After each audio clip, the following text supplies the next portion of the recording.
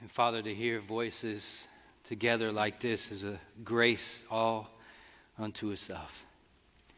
The fact that we have breath in our lungs, the fact that we have life, God, is owing to your grace and your mercy, and we give you thanks.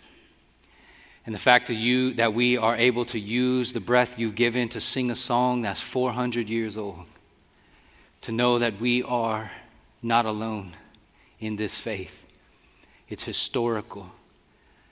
And there are countless millions of fellow brothers and sisters who have counted it a pleasure and a joy to cry out to you through song and singing that hymn. And Father, we do thank you for your grace.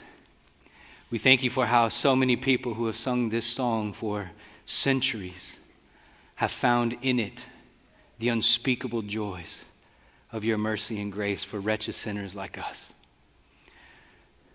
And Lord, when we cease to have words, when we don't even know how to say what we feel, you've given to us, the church, language in your word to communicate, whether it be the psalms, or the hymns, or the spiritual songs we sing. We don't merely sing them to you, but we also sing them to one another, as Ephesians 5 says, to encourage one another's faith, to remind one another as we gather in this place that we are not alone, that you have assembled a family, you have assembled a people who are your own. And God, we are yours, you are ours. What a joy. And as we think about assembling in your name and we think about what it means to be your treasured possession, God, we also know that you have commissioned us, that you have sent us out on purpose to be in the world as salt and light, to take the gospel to all peoples so that they may enjoy the fullness of Christ in all of life. And Lord, I pray that through our gathering today, through what we have sung, through what we have prayed, the scriptures that were read, the baptism celebration that we just had, and now through the preaching of your word, Lord, you would be pleased to use all of these things to conform us more to the image of Christ. So God, would you work the power of the gospel now? And by your Spirit, would you transform us from one degree of glory to another as we behold the mystery and majesty of Christ. And I pray, Lord, that you would embolden your people here at Golden Hills Community Church,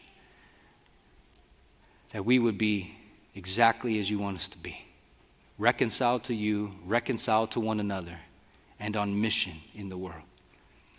So Father, bless us, I pray. Teach us, I pray. Grant to us all things, I pray. In accordance with your grace and mercy, we give thanks in Jesus' name. Amen. Good morning, church. It's good to see you all today. In case I have not had the pleasure of meeting you, my name is Phil, and I'm one of the pastors here at Golden Hills, and I have the privilege of preaching God's Word today. And last week we had Justin Hutz, one of our ministry partners, serving in Chad, who was preaching, and next week Pastor Josh McCullers will be preaching. And so it's just a good time for us to continue to hear the Word of God being heralded, and just really grateful for the opportunity. We are going to continue in our series on the church, and this is week 3 where we're going to talk about conversion. And I want to encourage you to open the Bible to John chapter 3. And as you make your way to John chapter 3, let me tell you about a couple things. Number one is we did have a baptism celebration today. Alexis Alden was baptized in the name of the Father, Son, and Holy Spirit, and we as the church affirmed her faith in the Lord Jesus Christ, and it was a great time out in the courtyard. If you came early, you were able to participate in that, but what a great, powerful testimony of God's grace in her life. And if you happen to see her, the Alden family, I would encourage you to give welcome and a brotherly hug, sisterly hug of affection. Two things I want to let you know about Marriage Retreat. Normally we have Marriage Retreat every single year. Last year, with the exception for obvious reasons. This year it's back on. And we were worried about stuff because of the fires up in South Lake Tahoe, which is where Marriage Retreat happens. But by the grace of God, the fires have gone another direction. And so Marriage Retreat is back on November 12th to the 14th. And if you're interested in signing up, tables out front. You can also register online. And I want to let you know, too, about our Harvest Carnival that's coming up. We normally have this large event on October 31st. I know if I say the word Halloween, I'm going to get the emails of like, do you know? Yes, I know. And so that's why I refer to it as Reformation Day. And people go, what is that? And I go, oh, you didn't know? So Reformation Day, that is celebrated October 31st. That's where All Hallows Eve started, was because of Reformation. That was October 31st, November 1st, when Martin Luther nailed the 99 Thesis to the Wittenberg door. Bet you didn't know that. Well, some of you did. We're all good. But anyways, this Harvest Carnival, last year we did something different. We did where we had a drive-through, I don't even know, I want to call it trick-or-treating, but it kind of wasn't that. It was trunk-or-treating, but I don't even know what it was, but we did something. It was really cool. And we asked people to volunteer to bring their car, park in the parking lot, and decorate their trunk, and people would drive by, and we just give out candy. Well, we're going to do something similar to that. We're going to still have a bunch of trunks available. We're still asking for masses of volunteers to bring their cars and decorate their trunks and dress up as gnomes and whatnot. And we're going to give out mass amounts of candy. But we're not going to do the drive-through thing. We'll have the parking lot all open. And instead, we're going to fill that entire parking lot where we met outside with cars, and we'll have the trunks open there where we give out candy. We're going to have a ton of games like we normally do all over the plaza courtyard area, and we're going to, on Lone Tree, where the grass is, and out there, we're going to have a load of inflatables and games and all kinds of stuff out there. And we know that people get hungry. When they get hungry, they get hangry. And so we want to make sure that we have ample food options. And so we have some food options, some food trucks that are coming and whatnot. And so you'll have plenty of options there. We are in need of volunteers, as you can tell. We need rapid and vast amounts of generosity in terms of candy. And so if you can purchase some candy, grab some. We also are looking for more volunteers and people willing to serve in some capacity. Bring your car, decorate it, all that kind of stuff. Last year, the Lord was pleased to use that event to bring, we actually know of one family who was brought to our church and actually came to faith just because they drove through the parking lot and they were overwhelmed by it. So who knows what the Lord will do. And I don't know, it's just one of those fun things that we can put on for the community. So I want to encourage you, be generous and be thinking about how you can serve during that time. And in case you're like, when is that again?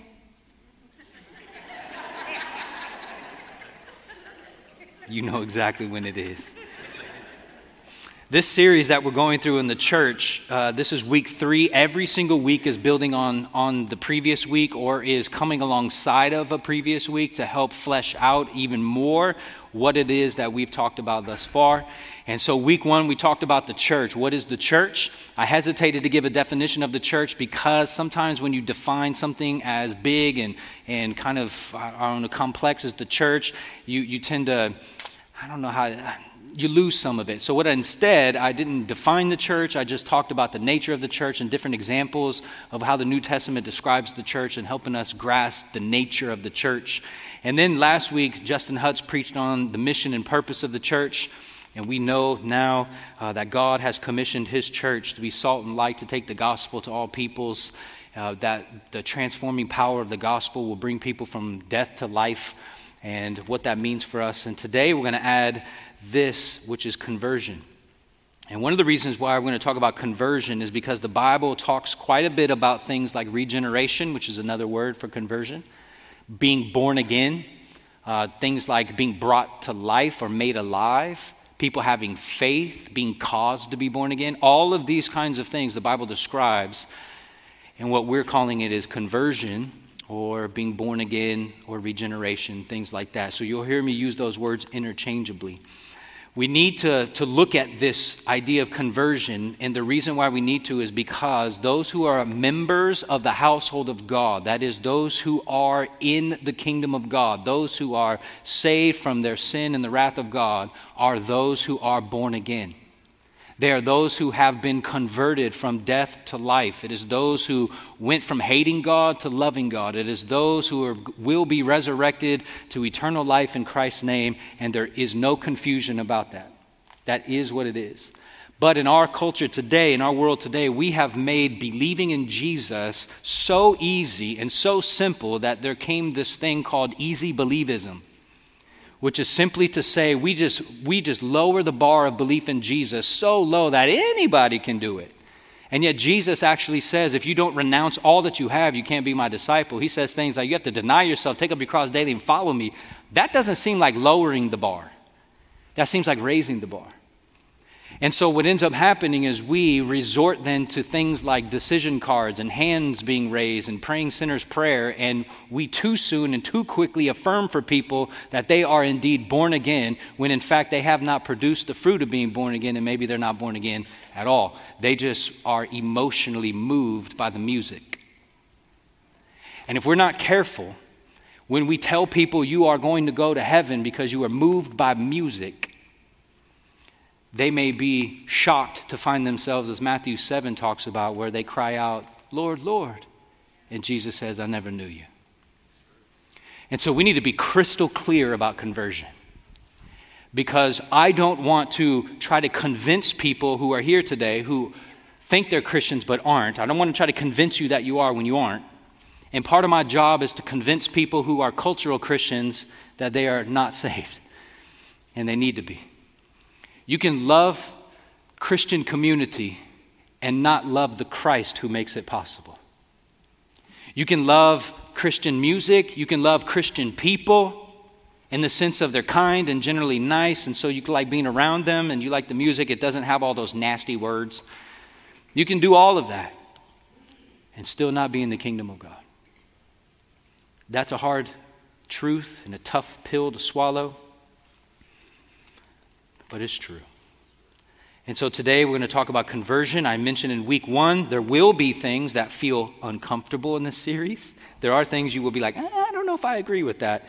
Today may be that day. And I will do the best I can to show you from Scripture why I'm saying what I'm saying. God forbid I say anything beyond the bounds of this text. So let's start real quick and look at week 1, week 2, and see how it fits together with week 3. And then we'll jump to John chapter 3. The first thing I want to say is this: the church is the people of God who are reconciled to God and one another, which is reflected in and through the local church. Now that's a mouthful, I get it. And in August, we learned together that when you are addicted to distraction, you have a hard time listening. So let me say it again. The church is the people of God who are reconciled to God, reconciled to each other, and that is best reflected in and through the local church. A couple things I want to say about this is, as we learned in week 1, the church, yes, involves individuals, but it's so much more than that. It's an assembly of individuals, and the New Testament describes the church in groupings or pluralities, like family, body, assembly, building, gathering, or people. That is the first and primary way in which the church ought to be viewed, is not I as an individual am the church, but I as an individual am a member or participant, or I am united to this church. And it's only through the local church that Christians can obey God's various commands, summarized by this command: love one another. So that's the only way you can do that, is in a local church. The second week, Justin Hutz preached on the fact that we are commissioned to take the gospel into all the world so that all peoples may enjoy the fullness of Christ in all of life. He talked about the transforming power of the gospel. He talked about that the church is commissioned to go into all the nations, and that the whole reason why we go into the nations is because there's a whole host of billions of people who do not yet worship God. And as he quoted from John Piper says this: missions exists because worship does not. The whole point of being a believer in Jesus is that you would be renewed in your heart in order to love God supremely and your neighbor sacrificially. And until your heart is made new, you cannot love God as you ought, nor can you love your neighbor as you ought. And therefore we need new hearts, and we need new loves, as we talked about in August, because our love is a reflection of the condition of our heart, and whatever it is you love most, you worship. Therefore, if you love anything other than God or something other than God supremely, you worship that thing or that person, and therefore you have a worship problem. And we as the church go in order to make worshipers of God.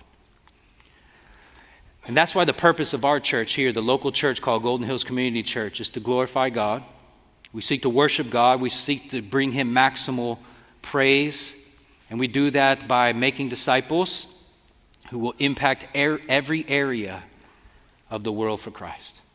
We want to go into every area of the world, not just overseas, but across the street, across town, across the bay, across country, and yes, across oceans. We want to impact every area of the world, and we want to make disciples wherever we go. And we want to do this for God's glory, not our own. Somebody asked me one time, well, what do you think the vision of Golden Hills is? I was asked this by a guy who asked me, can you differentiate between purpose and vision? And I said, I'm not sure what you mean. And man, he was a smart dude. And so he asked me, he said, well, purpose, or he didn't ask me, he told me. It was good. He said, purpose is what a thing is for. But a vision is what's an organization is looking towards in the future. And I thought, that's good. I like that. So this is what we're for, to glorify God by making disciples who impact every area of the world for Christ. But what is the future we're looking towards? What is it that we want to see? And so this happens to be, and I talked with the elders about this, and I said, guys, this is what I envision the church of Golden Hills being. That we take the gospel into all the world so that all peoples from every tongue, tribe, nation, and people group may enjoy the fullness of Christ in all of life. I don't want to give people some half-baked fan-fictional Jesus. I want the whole thing. Because it's only in the fullness of Christ will you find fullness of life. And it's only in the fullness of Christ that you will find fullness of joy. And therefore, if we don't bring the fullness of Christ, we are not bringing the fullness of joy. And we want to see it in the fullness of life. That's why we have the banners out in the courtyard. You can see it. All of life, all for Christ. We need to kind of adopt that way of thinking that there's no part of our lives in which Jesus is not Lord of if we are believers. Everything from the way we do family activities, spend our money and time, what we watch, what we read, how we think, where we work, where we live, why we move, all of these things need to be surrendered to the Lordship of Jesus Christ. He is either Lord of all or Lord of nothing. And so, all of Christ. We want to talk about Christ's warnings, as we'll see this morning, of the wrath of God and condemnation that comes upon those who will not repent and believe. But simultaneously, we want to talk about the lavish love of Christ in which He went joyfully to the cross to rescue sinners like you and I from that condemnation. We want the fullness in every capacity. And that's what we want to see happen. And we learned in week 1 that the local church is an assembly, but it's also an embassy of God's kingdom. Now, what in the world is an embassy? An embassy is a place in a foreign land which represents another land. So, when we were in Jerusalem a couple years ago, we went to the U.S. Embassy in Jerusalem. That means that place is sovereign territory of the United States of America, even though it is in Israel. It's an embassy. The local church is to be viewed as an embassy. We are the representation of the kingdom of God in a foreign land. Therefore, this world is not your home. You are not primarily citizens of this world. You are not primarily American. You are first and foremost, if you are a Christian, a citizen of the kingdom of God. And as such, we read like this in 2 Corinthians 5, very famous verse 17. If anyone is in Christ, he's a new creation. The old has passed away, the new has come, and this is from God, who, through Christ, reconciled us to himself and gave us the ministry of reconciliation. That is, in Christ, God was reconciling the world to himself, not counting their trespasses against them, and entrusting to us the message of reconciliation. And therefore, we are ambassadors for Christ. God making his appeal through us, we implore you on behalf of Christ, be reconciled to God.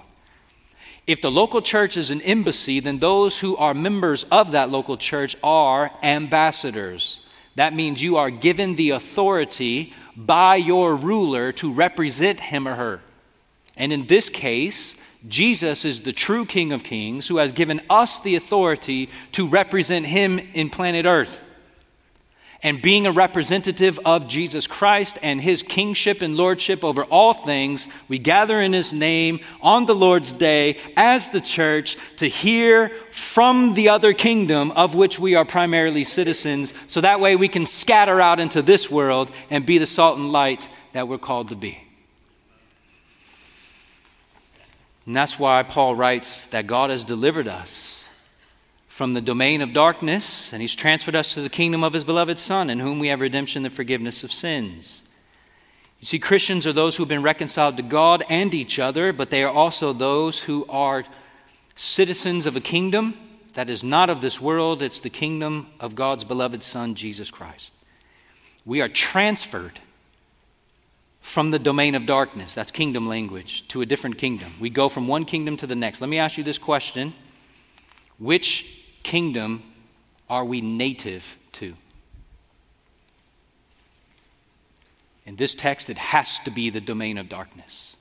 That is our native land, is the domain of darkness, the kingdom of sin and evil. But in this foreign land in which we live, if we are transferred over to the kingdom of God's beloved Son, we are therefore citizens of this glorious kingdom. And it's this kingdom that Jesus talks about in John chapter 3. In verse 1. Now there was a man of the Pharisees named Nicodemus, a ruler of the Jews.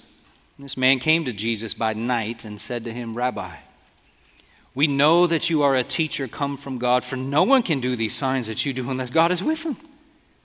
Jesus answered him, Truly, truly, I say to you, unless one is born again, he cannot see the kingdom of God. Nicodemus said to him, How can a man be born when he's old? Can he enter a second time into his mother's womb and be born? And Jesus answered, Truly, truly, I say to you, unless one is born of water and the Spirit, he cannot enter the kingdom of God. That which is born of the flesh is flesh, and that which is born of the Spirit is spirit. Do not marvel that I said to you, you must be born again. The wind blows where it wishes, and you hear its sound, but you do not know where it comes from or where it goes. And so it is with everyone who is born of the Spirit. Nicodemus said to him, How can these things be? And Jesus answered him, Are you the teacher of Israel, and yet you do not understand these things?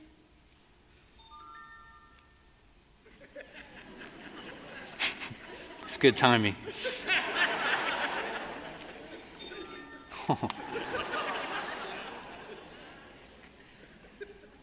Give a public service announcement, if you wouldn't mind silencing your phones. Here's one conclusion we can draw from this text. Just quick observation. Without being born again, without being regenerated, without having new birth, you have no access to the kingdom of God. I don't think that's debatable. I don't think anyone who's just read that would conclude otherwise. Jesus says in verse 7, you must be born again. Verse 3, no one can be born again, or no one who is born again, let me just start over. Unless one is born again, you cannot see the kingdom of God. I want to make sure we understand this, that when we speak of being born again, it's not some weird thing that happens to you in distinction from or separate from what is called discipleship. There is some strange movement that started with a thing called the Kasich conferences, and I don't want you to worry about all that stuff, but just I want you to know I know of it. And what happens is there's this idea that Jesus can be your Savior, you can be born again, but then at some other point in time, you will have this higher life given to you, and you will all of a sudden make Jesus your Lord, and then you will become his disciple. And so it's like this two-phase kind of thing, starting like mid-1800s, something like that. And what's really interesting is you don't really see that laid out anywhere in Scripture. That seems to be just made up because people are trying to figure out, why is my church so filled with so many people who don't follow Jesus? It can't be that they're not Christians. It has to be that maybe there's like phases of Christianity. Like you get saved first, and then it takes a little while, and then you become like really committed. Primarily when the kids move out, and you got more time. And it's such a strange phenomenon. And what happens is, like I said, we lower the bar. When in reality, Jesus is always raising the bar. I love what James K.A. Smith, how he defines discipleship. You read this in week 3 of our study guide. Jesus' command to follow him is a command to align our loves and longings with his. To want what God wants, to desire what God desires, to hunger and thirst after God and crave a world where he is all in all. That's what it means to be a follower. That's what it means to be a disciple. And I would say that's what it means to be born again. There's not 2 phases. You're either born again to new life or you're not. And that seems to be evident everywhere. Let me ask this question.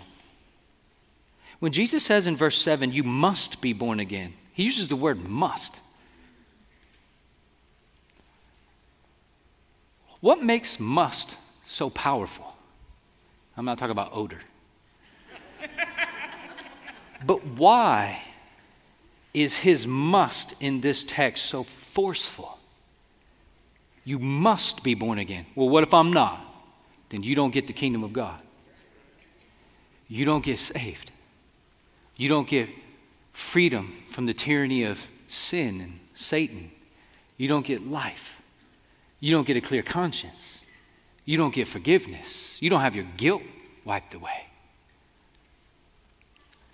But let me more clearly go through 5 reasons why we must be born again. Are you ready for that? Hopefully you downloaded the notes. You'll want to come back to these. Number 1, why must we be born again? And the answer is because we are spiritually dead in our sins. And you are dead in your trespasses and sins, Paul wrote, in which you once walked. He's talking to Christians, and so he's defining what it was like before they were born again. He says you were following the course of this world, following the prince of the power of the air, the spirit that is now at work in the sons of disobedience. If you notice, he says you're dead in your trespasses and sins. That, of course, means spiritual death, but sometimes people oppose this and they'll push back on this and they'll say, no, wait a minute, I'm not spiritually dead. I can still do moral things. Yes, you can lie, you can slander, you can tell the truth. But that's not what the text is saying, that you are morally dead or morally lifeless. No, you can do moral things. The text here is talking about spiritual death, which is not physical lifelessness or moral lifelessness, it's spiritual lifelessness. Now, what in the world does that mean? It means basically you are unresponsive to God, which means you do not rejoice in God's grace, you do not glory in God's mercy, you do not treasure God's love, you do not hunger and thirst for righteousness, you do not desire God more than the pleasures of this world, you do not feel the pleasures of God, nor do you want God to be all in all. You're dead. And apart from being born again, you are enslaved to sin and to Satan. That's what it means by following the course of this world, sin, and following the prince of the power of the air, that is Satan. And if you notice the word following there, you see it twice? It's another way to say allegiance. You are committed to, you've confessed allegiance to Satan and sin. You're enslaved to it. And so you don't want God. You don't want the things of God. You don't hunger and thirst for righteousness. You're not enraptured by the grace and mercy and love of God. You're like,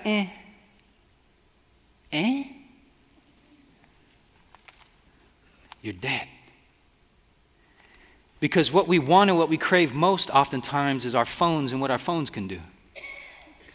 It's our health. Oh man, maybe I should do the keto diet.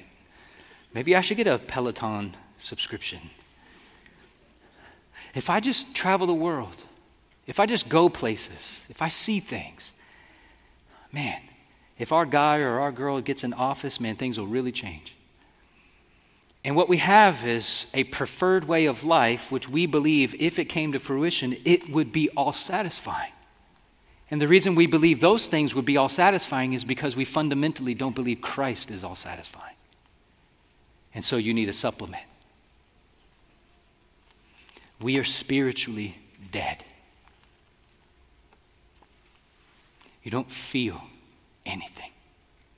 Or what you do feel has to be manufactured. We've had people say that about our music sometimes. We just sang a 400-year-old song about the grace of God.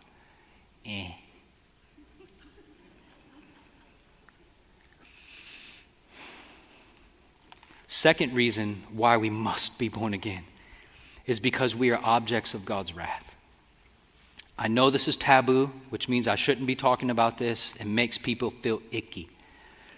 But let's go on to verse 3. Among whom we all once lived in the passions of our flesh, we were carrying out the desires of the body and flesh, and were by nature children of wrath, like the rest of mankind. If you recall, in August, we talked about the fact that our desires reveal the condition of our hearts. Do you remember us talking about that in the Witness with Wisdom series? We talked about how our hearts are calibrated to some version of the good life. And therefore, that calibration of our hearts creates new loves and desires, which ultimately give expression to the manner in which we live. Which means you do what you do because you love it. Now, he says here that we live in the passions of our flesh. That is, we're carrying out the desires of the body and mind. We love to do sinful things. We love to be enslaved to Satan. Even if you want to say you don't love that, the reality is this. The reason why we sin is because we love it. You just love it. That's why it's so hard to get rid of, because you love it. And we talked about how worship is really the fundamental orientation of the heart that finds something or someone of the highest treasure.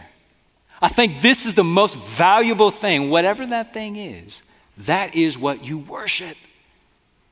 And therefore, in this text here, those who are not born again are worshiping sin. They are worshiping Satan. They are not children of God. They are instead children of wrath. Why? Because God is not ultimate to them. God is not all in all. He's not all satisfying. Evidenced by the fact that we do what we want to do, and what we want to do is not what God would have us do.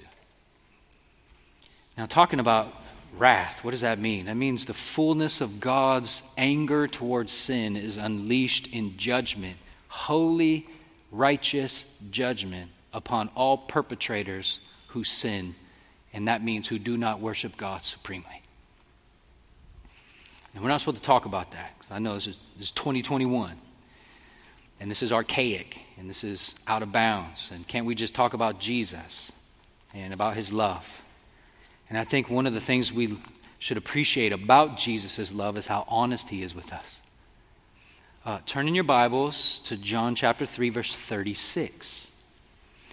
Now in verse 36, we have Jesus having a very clear teaching on the wrath of God.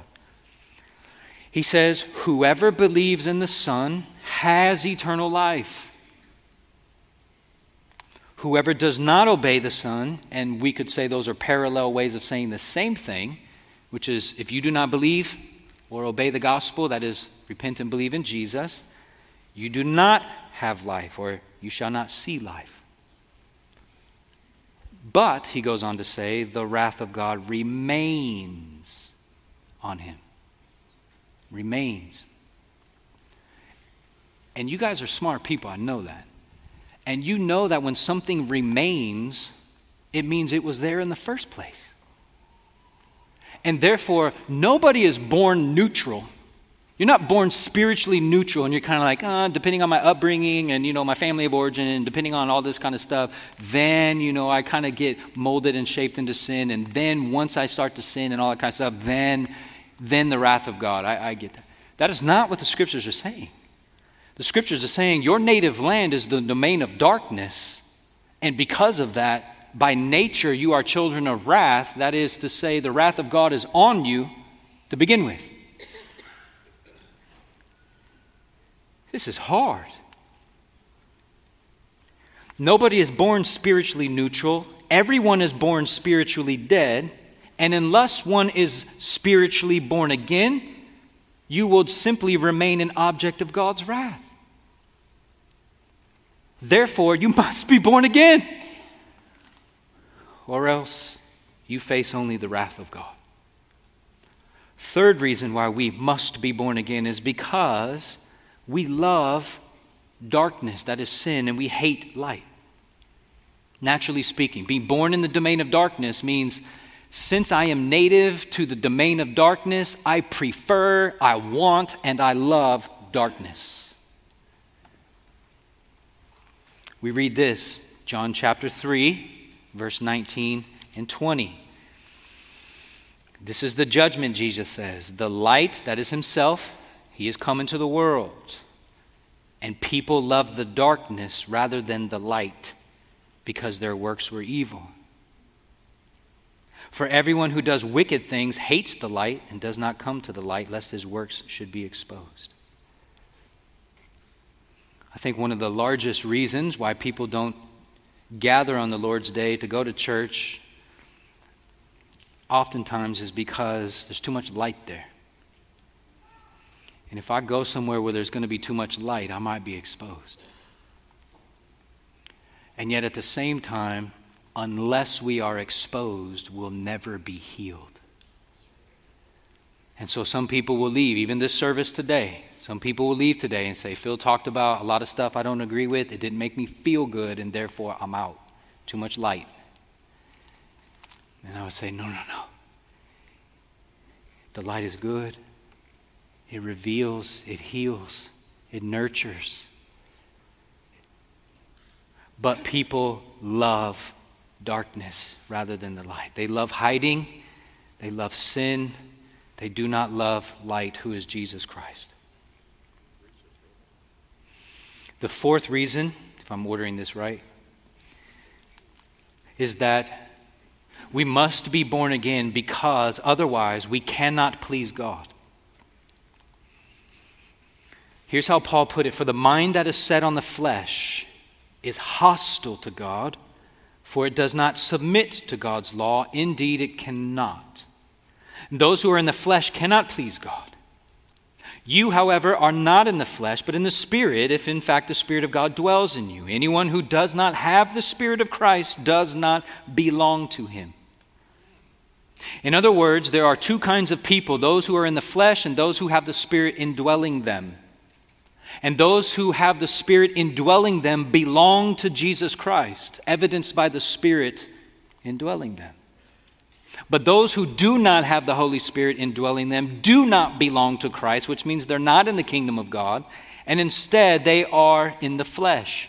And if you are in the flesh, that means, verse 7, you are hostile towards God.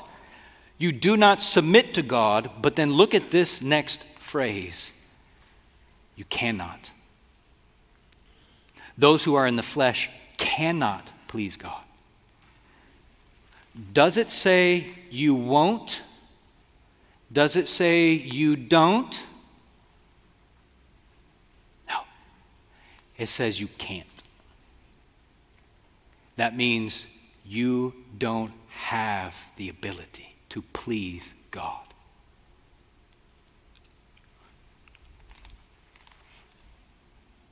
I don't see it I don't see how that could be anything other than that. Which means we must be born again in order to please God, in order to obey God. We cannot please God, nor can we obey God apart from the Holy Spirit.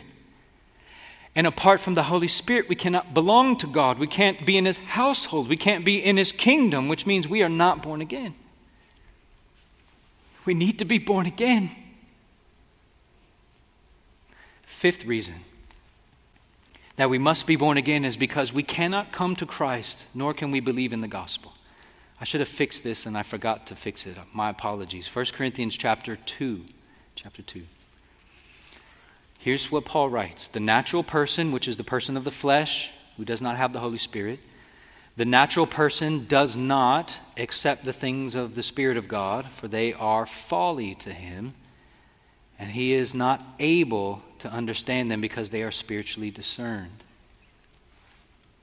You see, the natural person, the person who is not born again, they do not accept the things of God, not because they're hard to understand, not because they're confusing, but because those who are not born again will find Christianity utterly foolish.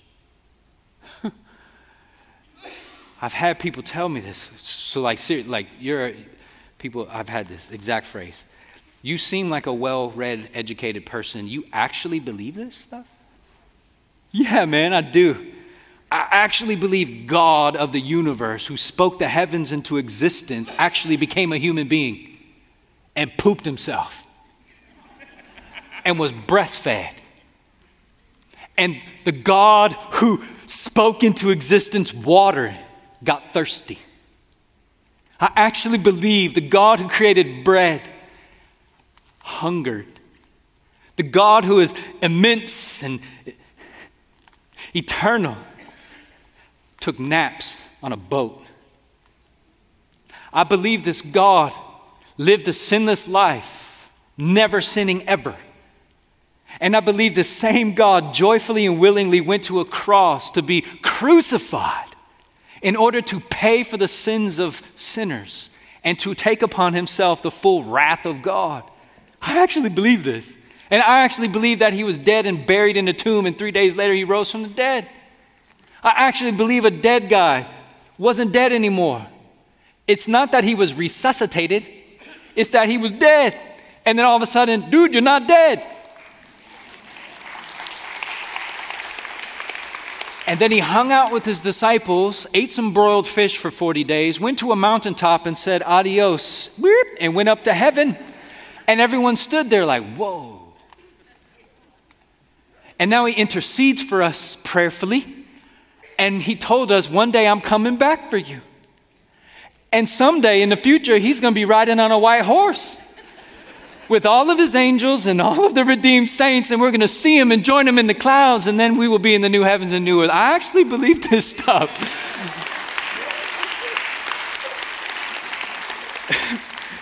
It's some of you who are not born again are going, this guy's crazy. It sounds like utter foolishness. It's not because it's confusing, as Paul says, it's because those who are not born again are not able. They cannot understand this stuff. Or as Paul says in 1 Corinthians 12, no one can say Jesus is Lord except in the Holy Spirit. Let me put it differently, because I know actors on the stage can say that. You can say that. Anybody can say that. But you can't say Jesus is Lord and mean it without the Holy Spirit. So you must be born again. For being born again, you receive the Holy Spirit, and the Holy Spirit indwells you, and indwelling you will enable you to do all that God has asked of you. So now, I'm going to ask this question. I should have said this in the beginning, my bad. 2 questions. 1, why do we need to be born again? Number 2 question is, what does it mean to be born again? What is that? And then thirdly, we're going to ask the question, and I will only briefly answer it because we're going to look at it in a couple weeks. How do I know that I'm born again? And that's the question you all want to hear. But first, we need to know what it is. So what is it? What is the new birth? Let's continue on. In verse 2 and 3, this rabbi, Nicodemus calls Jesus a rabbi. We know that you are a teacher come from God. No one can do these signs unless God is with him. Jesus says, truly, truly, I tell you, you must be born again. Verse 4, Nicodemus, confused. He can't understand this. He doesn't see what's going on here.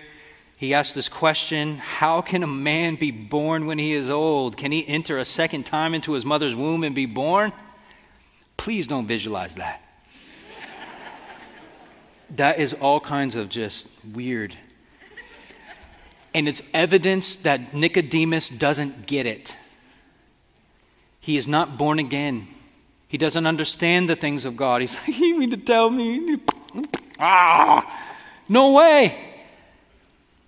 To which Jesus responds, truly, truly, I say to you, verse 5, unless one is born of water and the Spirit, he cannot enter the kingdom of God. That which is born of the flesh is flesh. That which is born of the Spirit is spirit. Do not marvel that I said to you, you must be born again. The wind blows where it wishes, and you hear its sound, but you do not know where it comes from or where it goes. So it is with everyone who is born of the Spirit. So what is the new birth? What does it mean to be born again? Firstly, let me say this. It is supernatural. It is a supernatural work of the Holy Spirit in which the Holy Spirit gives us spiritual life in Jesus' name. It's a supernatural work of the Holy Spirit in which the Holy Spirit gives us spiritual life in His name. The reason why I want to emphasize supernatural is because if you look in verse 2, Nicodemus comes to Jesus and acknowledges that Jesus is a miracle worker. He says, no one can do the signs you do unless God is with you. In other words, Nicodemus, who is not born again, can still see and observe the miraculous.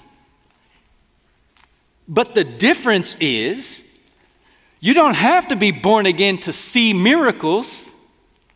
You just need to be born again to experience miracles, namely the new birth. And so when people were gathered outside Lazarus' tomb and Jesus comes out and says, Lazarus, come out. A whole bunch of people witnessed this, and he came walking out, and they gave him some food. Some people went and tattled on Jesus. Other people worshiped him. Why? Because miracles, in and of themselves, do not require a supernatural work of God to see. But instead, being born again, in order to experience the supernatural work of the Holy Spirit inside of us, you have to be born again. Nicodemus, being confused, he doesn't understand the supernatural aspect of this. And that's why Jesus says in verse 6, that which is born of the flesh is flesh. That's natural. Squirrels beget squirrels. I know that word beget. You middle school and high school students are like, beget? Beget. Good word. Squirrels beget squirrels. Humans beget humans. Octopus, I don't know what the plural is of that, but octopi, thank you. They beget octopi. And the Spirit begets spirit. In other words, in order to be born of the Spirit, you have to be born by the Spirit. It's only a supernatural work of the Spirit that can create spiritual life in us. And so we read something like this. Jesus says, it is the Spirit who gives life. The flesh is no help at all. At all? I receive all of these emails every week about all these ways to make our church awesome. And everyone's, hawking their goods and wares, and they're telling us, if you just did this, 5 steps, 7 steps. One of them this week was awesome. It said, do you want to experience spiritual revival in your church? And I'm like, yeah. Follow these 8 steps and we guarantee it. What? So you can follow 8 steps and guarantee revival? That sounds very naturalistic. Step 1, 2, 3, all the way to 8, and therefore, boom, revival. It's almost as if you could design a church where you're like, hey, we're going to start at 10:30. We'll have some songs, announcement. We'll do this and that. And then right around 11:25, the Holy Spirit will descend. What? Verse 8 says the wind, which can also be interpreted pneuma, which is spirit, blows where it wishes. You hear it sound, you don't know where it comes from, where it goes. That's how it is with the Spirit of God. You're going to say 8 steps and you can control the Spirit? So what you're saying, you can control the wind too? No, you can't. Liar. And if you can't control the wind, you can't control the Spirit. This is a supernatural work of God, to be born again. It's not natural. It doesn't come from the flesh. The flesh is no help at all. And in fact, when John closes his letter in the book of John, chapter 20, he says this, that these things are written so that you may believe that Jesus is the Christ, the Son of God, so that by believing you may have life in his name. In other words, it's a supernatural work of the Holy Spirit to give us spiritual life in Jesus' name. It doesn't come by any other way. There is no life to be had. There's no supernatural life to experience. There's no spiritual life apart from Jesus Christ. Look at this. This is the testimony, 1 John 5. That God gave us eternal life, and this life is in his Son, the second person of the Trinity, the Son of God, Jesus Christ. And whoever has the Son, the second person of the Trinity, God in human flesh, they have life. Whoever does not have the Son does not have life. If you deny the Trinity, you do not have life. Which means these cultish gatherings of like Jehovah's Witnesses or Mormons or even Islam, there is no life apart from Jesus Christ, the Son of God. And there's even some so-called Christian denominations like United Pentecostalism, which denies the Trinity. There is no life. And yet what's interesting is from this denomination comes some of the most downloaded worship music on iTunes. And people say from time to time, I feel alive because the music moved me.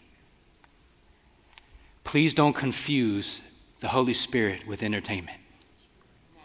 And please don't confuse feeling inspired with a supernatural work of the Holy Spirit, especially when it comes from artists who deny that Jesus is the second person of the Trinity.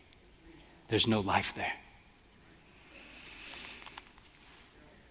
So let's go and look at, that was one answer to what is the new birth. It's a supernatural work of the Holy Spirit by which we receive spiritual life in Jesus' name. Secondly, the new birth is a cleansing and it is a creation. Let's look at this, verse 5. Truly, truly, I say to you, Jesus says, unless one is born of water and the Spirit, he cannot enter the kingdom of God. Now, I know what's going through your mind right now. You're like, does he mean baptism? I know it. And when people see this, they're like, I wish he would just explain this. I'm going to. I won't do it as much as you probably want me to because we're TikTok, TikTok. And so not TikTok like the stupid dance. You know what I mean? Like, so here we go. What does it mean to be born of the water and the Spirit? We have to go backwards in our Bibles, the Old Testament. The prophet Ezekiel, who's talking about the new covenant, he says this, God promises this in the new covenant, I will sprinkle clean water on you, and you shall be clean from all your uncleanness, and from all your idols I will cleanse you. And I will give you a new heart, and a new spirit I will put within you, and I will remove the heart of stone from your flesh and give you a heart of flesh. And I will put my spirit within you and cause you to walk in my statutes and be careful to obey my rules. Now, I want to point out that there's two basic things going on here. Two major features of this promise. Number one feature is this. There's a cleansing that happens. God says he will cleanse us from our uncleanness. God will cleanse us from our idolatry. Idolatry is anything in your heart that you find more precious than God himself. God will cleanse us of that idolatry. Your heart is oriented and calibrated to some vision of the good life, and from there you live. For where your treasure is, there your heart will be also. But God says, no, I'm going to cleanse you of all of that false worship. I'm going to cleanse you of loving things you ought not to love. The second feature is this. God will, in verse 27, give us his Spirit. And that will cause us to walk in his statutes and be careful to obey his rules. In other words, God cleanses us and then God creates in us. God cleanses our hearts from these idols, but he also creates in us new hearts, new ways of living. And if we have a new heart, that means we have new loves, new desires, new longings, new wants, new wills. You're completely different when the Holy Spirit washes over you. Many times today, people talk about if you came to Jesus, you will have a fresh start. That's true. But there's so much more than that. It's not that you get a new lease on life. It is not merely that you get to hit the restart button like you play in the old Nintendo from the 1980s. You are made new. Not renovated, not rejuvenated. You are new. And when we are cleansed from our sin, and when we are created inside of us, given a new heart, everything changes. You see, we are not sinners because we have not yet reached our full potential. We are not sinners because we have not discovered God's wonderful plan for our life. We are not sinners because we haven't achieved the things we sought out to achieve in life. We are not sinners because we do not yet have a life coach that can inspire us to reach the heights. We are sinners because we love those things more than we love God. Because we use God. Because we see God as only a means to an end. We see God as a way to get rich, a way to get healthy, a way to get happy. And we don't see that God in and of himself are the immeasurable riches, are the eternal and filling happiness that we desire. God is most concerned, brothers and sisters, for your holiness, not your happiness. But the odd thing is, your greatest happiness is found in your holiness. And if you think that's foolish, uh-oh.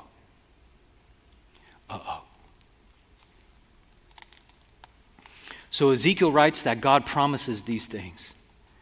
In verse 5, I believe what Jesus is saying is, you have to be born of water and spirit. In other words, you have to be born again in order to enter the kingdom of God.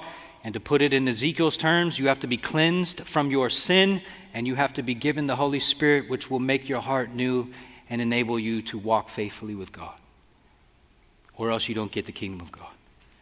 And lastly, and this is the most unsettling, this will feel awkward. Oh man, you're going to get squeamish. You're going to move. I can't read and watch at the same time. I wish I had like a mirror. This should be fun. The new birth is a work of God, not of us. Verse 8, the wind blows where it wishes. You hear it sound, you don't know where it comes from, where it goes. So it is with everyone born of the Spirit. Which means the Holy Spirit does whatever he pleases. As the psalmist says, our God is in the heavens. He does all that he pleases. God is God and we're not. Well, let me put it differently from the lips of Jesus.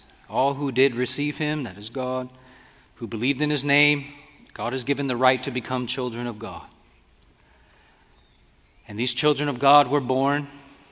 They're not born of blood, nor of the will of the flesh, nor of the will of man, but they are born of God.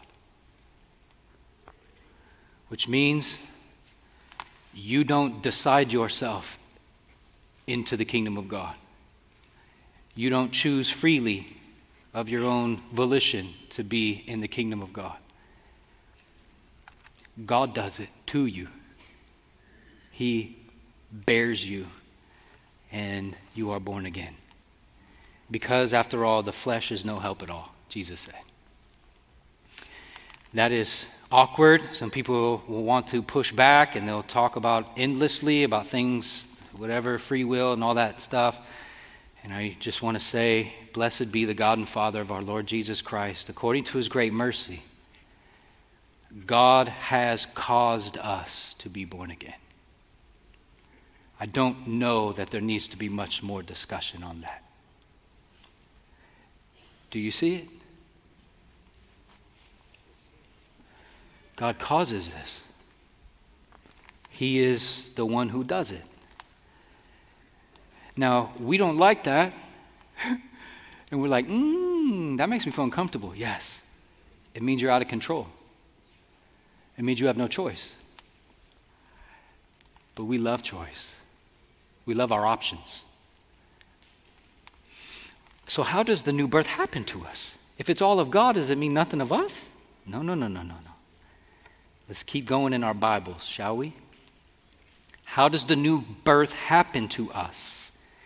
First, we have to understand that the new birth happens to us because of and through the finished work of Christ. We have to understand its source. Where does it originate? Blessed be God, our Father, the Father of our Lord Jesus Christ. According to his mercies, caused us to be born again into a living hope through the resurrection of Jesus Christ from the dead to an inheritance that is imperishable, undefiled, and unfading. We just stop there and say, we have a living hope. What is that like? It is an inheritance which is imperishable, undefiled, unfading. It cannot be taken away. It cannot be diminished. It does not have any kind of deterioration to it. It is an inheritance which is a living hope, which is eternal and secure. Let's keep going. And this is kept in heaven for us, who by God's power are being guarded through faith for salvation, ready to be revealed in the last time. Let me summarize this by just saying quite simply, we are born again into a living hope, which is imperishable, which means it will not die. It is undefiled, which means it will never corrupt. It is unfading, which is it will never diminish in any way. And it's an inheritance in heaven that God, by his power, is preserving for us. Which means if you have the Holy Spirit living in you, God has given it to you as the deposit guaranteeing what awaits. Your inheritance is secure. Your inheritance is being guarded, and it is secured and guarded by no other power than God's power. And God has there is no greater power than God's power. So your eternal security is firm in Christ. So John 10 says this: you're in the Father's hand and you're in the Son's hand, and no one can pluck you out of his hand. If you're born again. If you're born again. And it happens, you notice this little word? Can I draw on this? Did it work? Oh, it went away. All right, so did you see it? It's through. This happens through the resurrection. You don't do it to yourself. You don't get heaven because of you. It's because Jesus rose from the dead. Because he is risen, there is security. Because he is risen, we have hope. Because he is risen, we know for sure and we are guaranteed all that God has promised to us is yes and amen in Christ. But also we read this knowing that we were ransomed from the futile ways which were inherited from our forefathers. That is to say, we were living in the domain of darkness, enslaved to sin and Satan, and we had the wrath of God on us. But God ransomed us. God purchased us. God freed us. Not with perishable things like silver or gold, because the flesh is of no help at all. But instead, God purchased us, ransomed us, rescued us, restored us, reconciles us with the precious blood of Jesus Christ, like that of a lamb without blemish or spot. And therefore, because of the shed blood of Jesus Christ, he purchases a people, and by his blood cleanses those people. And the Holy Spirit then applies that cleansing, and in the application of that cleansing and purchasing work of Christ, restores, renews, and grants us new life in Christ by giving us a new heart. And now we are guaranteed and promised, because of the indwelling Holy Spirit, just as Christ rose from the dead, so will you. No more fear of death. No more fear of the wrath of God. No more fear of condemnation. If I have Christ, I have life. And the Holy Spirit applies that life to us. Look at how Paul writes, when the goodness and loving kindness of God our Savior appeared, that is Jesus, when Jesus showed up, he saved us. Not because of works done by us in righteousness. In other words, not because you did good things like get baptized, but you get saved because of his own mercy, because of his washing of regeneration and renewal of the Holy Spirit, whom God pours out richly on us. And now we're justified. And now we are heirs according to the hope of eternal life. Let me do something which I think is awesome. I know that's little text. Get your binoculars out. I'm not going to read it all, but I just want to put these things together. Mind-blowing. Titus 3:5, we are saved, and then I want to jump down to that last line, by, look at this phrase, washing of regeneration, renewal of the Holy Spirit. Washing of regeneration, renewal of the Holy Spirit. John 3:5. Unless one is born of water and the Spirit. Ezekiel 36, I will sprinkle clean water on you. Verse 27, and you will have the Holy Spirit. Did you see it? Oh, tell me you did. Regeneration, cleansing, Holy Spirit, renewal. The two is what the new birth is all about. Now, how does the new birth come about? If the flesh is no help at all, God is the one who does it to you. It's rooted in Jesus' work. It's applied to us by the Holy Spirit. Well, what's the instrument? How does this come about? 1 Peter 1. So having purified your souls by your obedience to the truth. Now, I could teach on this, but I just want you to trust me for that. If you don't trust me, it's fine. Send an email to me. Ask me what the texts are on this, and I'll get it to you. But in this context, what it means to obey the truth is to believe the gospel. And since you've been purified because of your belief in the gospel, your obedience to the truth, for a sincere brotherly love, love one another earnestly from a pure heart. Since, that means what is the foundation of this love, this command to love? It's since you've been born again. Since you've been born again, go and love. You don't love and then get born again. You don't love God and then get born again. You get born again and therefore you love God and his people. And you're born again not of perishable seed, but you are born again through the living and abiding word of God. What is that? Well, this is the word. It's the good news or the gospel that was preached to you. So here's how it works.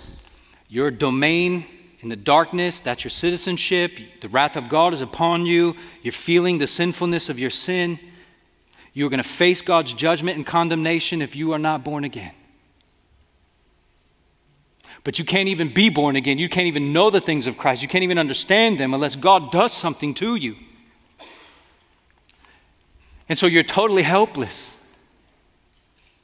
Except for God has designed it in such a way that when the speaking or preaching of the gospel goes forth, the very words themselves with the Holy Spirit himself will awaken new life.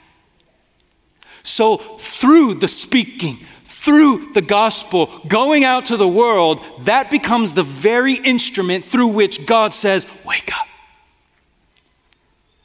Come out. Come to life. Rise. And so through the preaching of that, we are born again.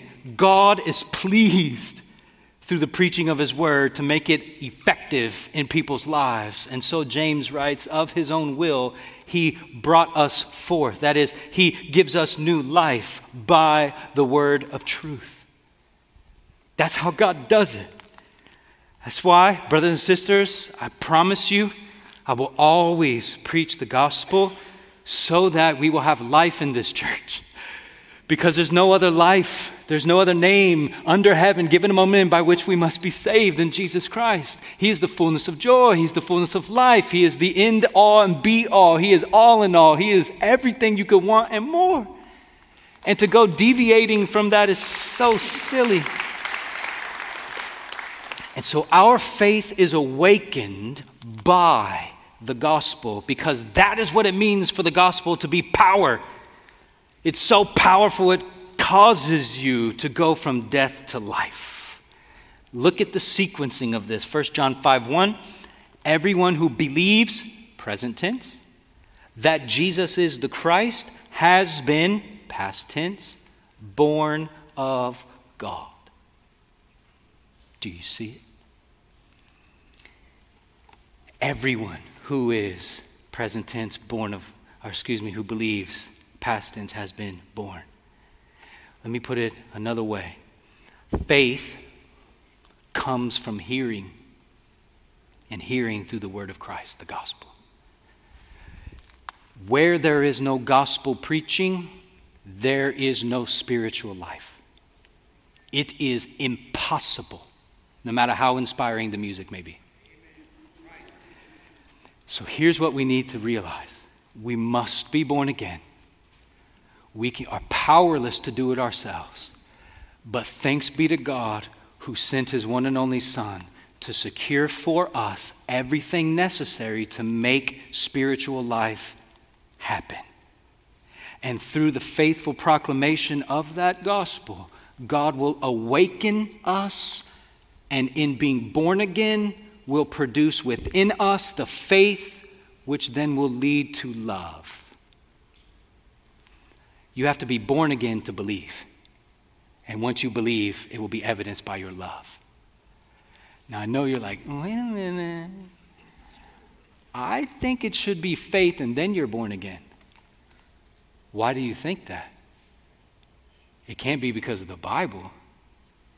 Because the Bible clearly says, you believe because you have been.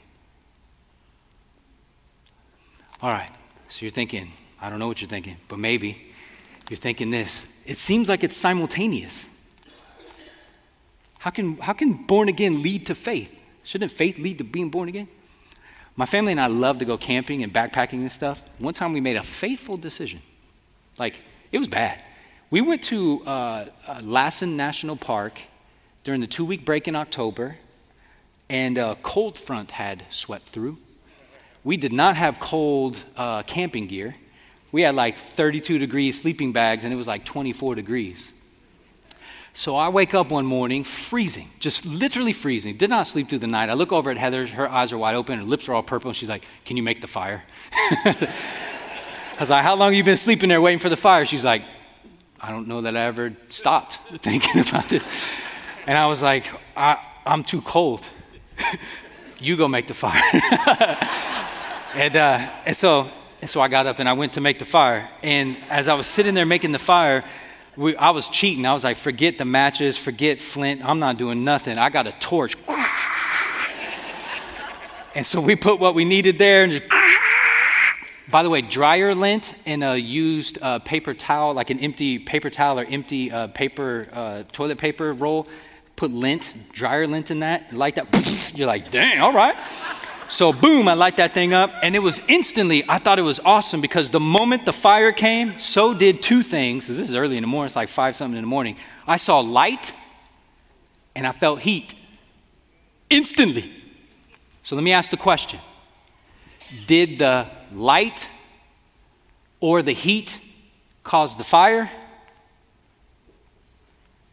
Or did the fire cause the heat and the light? The fire caused it. But it was like simultaneous and instantaneous. Yes. So how can they be like one then leads to the other? Yes. Because the inverse doesn't work. So likewise, that's what it means to be born again. It's like being born again creates the faith which produces the love. And when we reverse that, no, I have faith in order to be born again. No, you don't, you're dead. You don't want God, you don't understand God. You cannot please God. Dead people don't make decisions. You need to be awakened before you decide what to do. But it's simultaneously. And it's like, well, I don't know the difference. That's fine. That's fine. Be born again. It produces love. All right, I got to wrap this up, man. For this is the love of God, that we keep his commandments. Notice this, his commandments are not burdensome. Some people are like, yeah, they are. Why aren't the commandments of God burdensome? Well, they're not burdensome because you desire to do them when you are born again. You see, when you're born again, you have the Holy Spirit living in you, and it causes you to walk in obedience. Not against your will, but the Holy Spirit causes you to walk in obedience because it changes your will. And now you want to do the things God tells you to do. And therefore, it's not burdensome. Lord, I delight to do your will, as the psalmist says. Your law is a delight to my heart, says the born-again person. Now, what commandments are we talking about? It says this is the commandment. This is singular commandment that we do two things. Believe in the name of Jesus Christ and love one another, just as he commanded us. One command with two entities. Believe and then love. There's a sequence there, brothers and sisters, which means you cannot love as you ought to unless you have faith, which means you have to be born again. We'll end it there. The gospel is the power of God for salvation to everyone who believes. It will transform you from the inside out. The Holy Spirit will awaken you to new life, will give you faith in Jesus Christ, causing you to be purified of your sins and desire to walk in holiness. You will be united to Jesus Christ, guaranteed of heaven and eternal life in his name, preserved by God's power to endure throughout your life no matter what comes to the very end, because you are an adopted child of God, reconciled to him and one another, and therefore you are a member of Jesus' body. You are his bride, and he will never, ever let you go. The church is the creature of the gospel. That means the church is what the gospel does. Let me ask you this question. Are you born again? How do I know if I'm born again? Do you love God? John 3:23. Do you love God? And do you love those who love God? We'll talk more about that. Father, I ask that as we end our service, God, and we close with this song, may what fills our minds in these closing moments truly be a vulnerable, genuine, honest reflection of whether or not we are born again. And so I pray by the Holy Spirit's power, Lord, right now that you would awaken life. I pray right now, Lord, that you would quicken people to faith. I pray that you would grant spiritual life even now, Lord. I pray folks will feel the burden of the sinfulness of their sin. God, that they would see that the wrath of God remains on them unless they repent and believe. I pray, Lord, that they would throw themselves upon you for your mercy and grace. And I pray, Lord, they would see the precious beauty, the love in which you have loved us. And while we hated you, we sinned against you, you died for us. More than that, you were raised for us. And so, God, you've come to rescue us from our guilt, from our shame, from our sin, from condemnation, and from the wrath of God. And I pray, Lord, right now that you would grant life to all who need it. Do it, we ask. Lord, we ask, do it right now. Do it. And we pray it in Jesus' name. Amen.